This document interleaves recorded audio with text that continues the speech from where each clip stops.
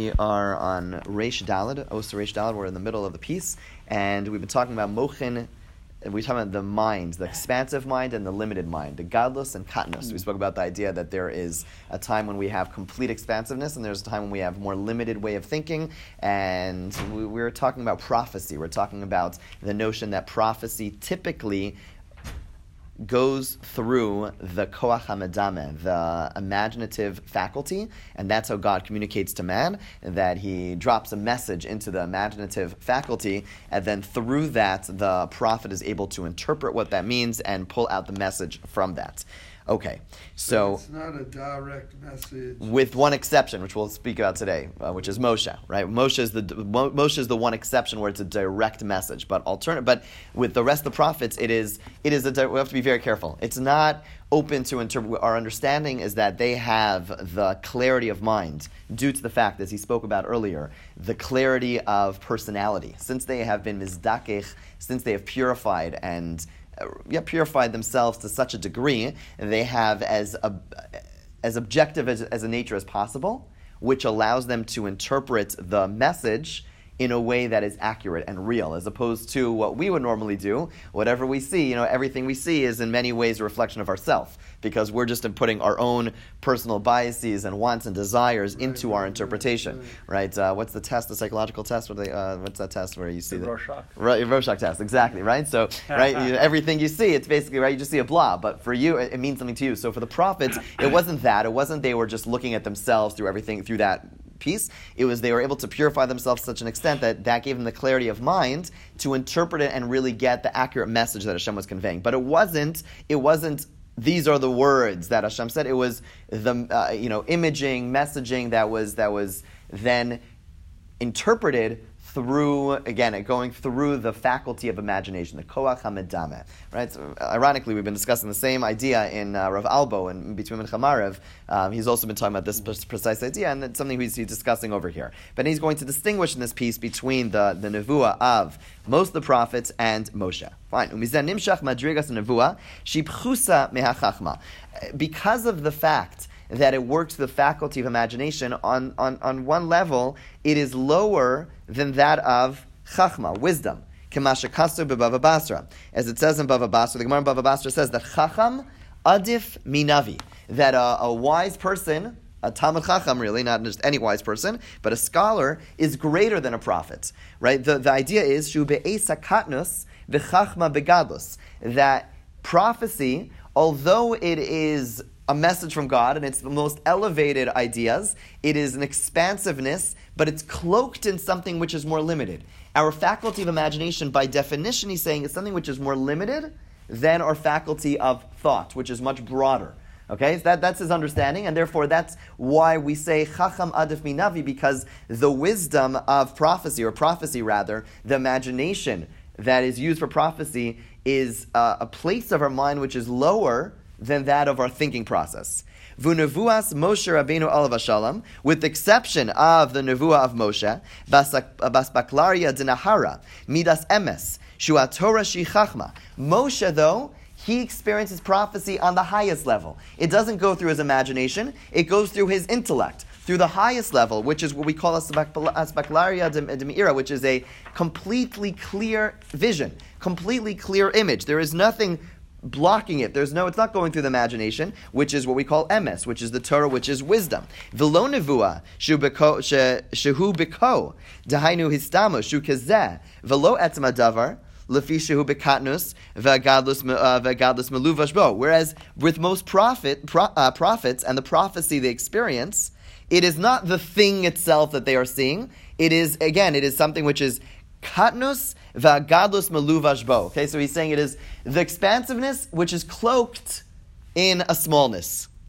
Got that? Sort of? Okay. It's basically, right, it's like concentrate of something really great. Right? You have to, prophecy is something which you and I, if we were to experience prophecy, it would be overwhelming for us. It'd be too overwhelming. Right? They say I think that we can, on a very, very much lower level, in our thinking about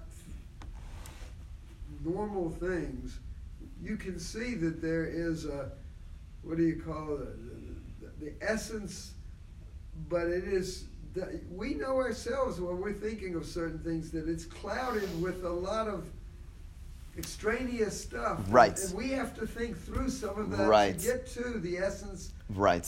So if you can imagine that, but just on a much higher level. Right.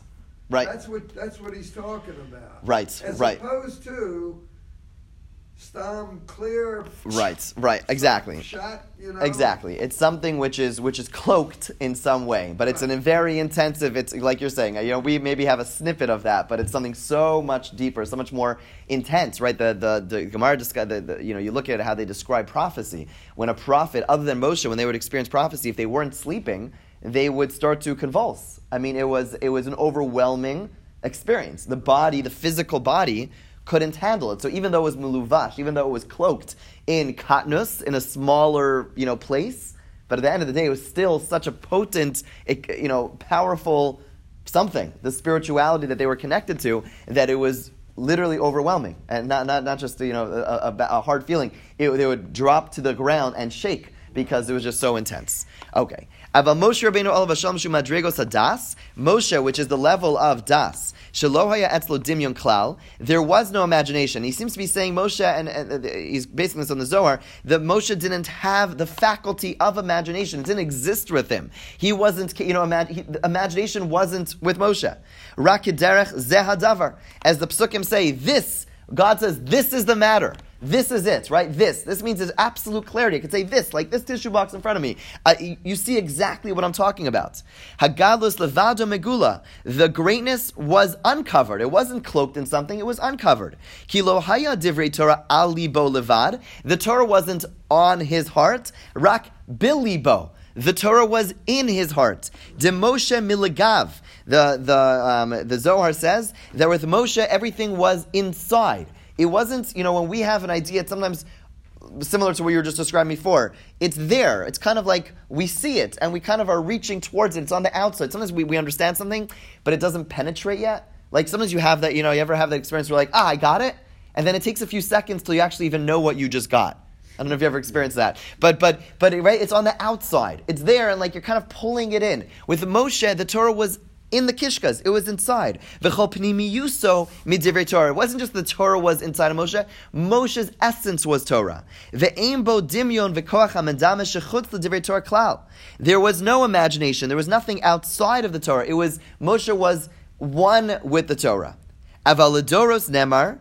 In the future, and by the way, this is why we say it is Torah's Moshe. It is the Torah of Moshe, because Moshe was one with the Torah. With everyone else, you may know a lot of Torah, but there's you, and there's the Torah, right? They're separate entities. With Moshe, it was on the inside, it was there. Avalodoros, we'll stop with this, but there's a beautiful vort over here that is, that Rav Tzadok says, the earlier Ger Rebbe says, and it really goes all the way back to the Kutzker, which is one of the fathers of this whole line of thinking. Avalodoros nemer v'hayu, right? What do we say in the morning? V'hayu advarim ha'ela, right? Al levavcha, right? The word should be on your heart. Velo bilvavecha. Shezei efshar. Because this is impossible. What that means is like this, is that for you and I, we have the experience that oftentimes we'll learn things, and we don't fully comprehend them. Right? But what the Kutzker says, and again, what she's alluding to over here, is the Kutzker says is that the word should be al levavcha. That the Torah should be, right? Al levavecha. That the word should be on your heart. That sometimes you hear something and you place it on your heart. You say, I don't fully get it right now, but I'm gonna put it over here. And maybe, possibly, there's going to be a time where it's going to drop in, it's going to sink in. Maybe a part of it will come in, or will be saturated, it will enter my heart. With Moshe, it was bilvavecha, it was in his heart. You and I, there are times when we understand things and we think we fully understand, it's still not bilvavecha, but there are even times when we really have no idea what we're saying. It's still kedai, it's still worth it just to learn, just to listen, I went to the Siyam Shas. There are people who tell me, I sit in the shir, I don't really get everything, but it's Aleph Avecha. It's on my heart, it's still there, and hopefully with time, parts of it will penetrate, parts of it will drop in. That's the idea of Aleph Avecha. We still are benefiting, we're still gaining something, even if it's just sitting on our hearts. There's still a process that takes place. There's still a process that takes place, just simply listening to the Torah and placing it there, being machshavit, making it important to us, even if it's not Bilva Avecha, it's still something which is essential, still something which impacts us, and therefore, those of us who are not Moshe Rabbeinu, we still need to learn, even if we don't fully understand, even if we don't fully remember, we'll place it there, and God willing, it'll have its impact, the necessary impact over time. Have a great day. So we're good, not perfect.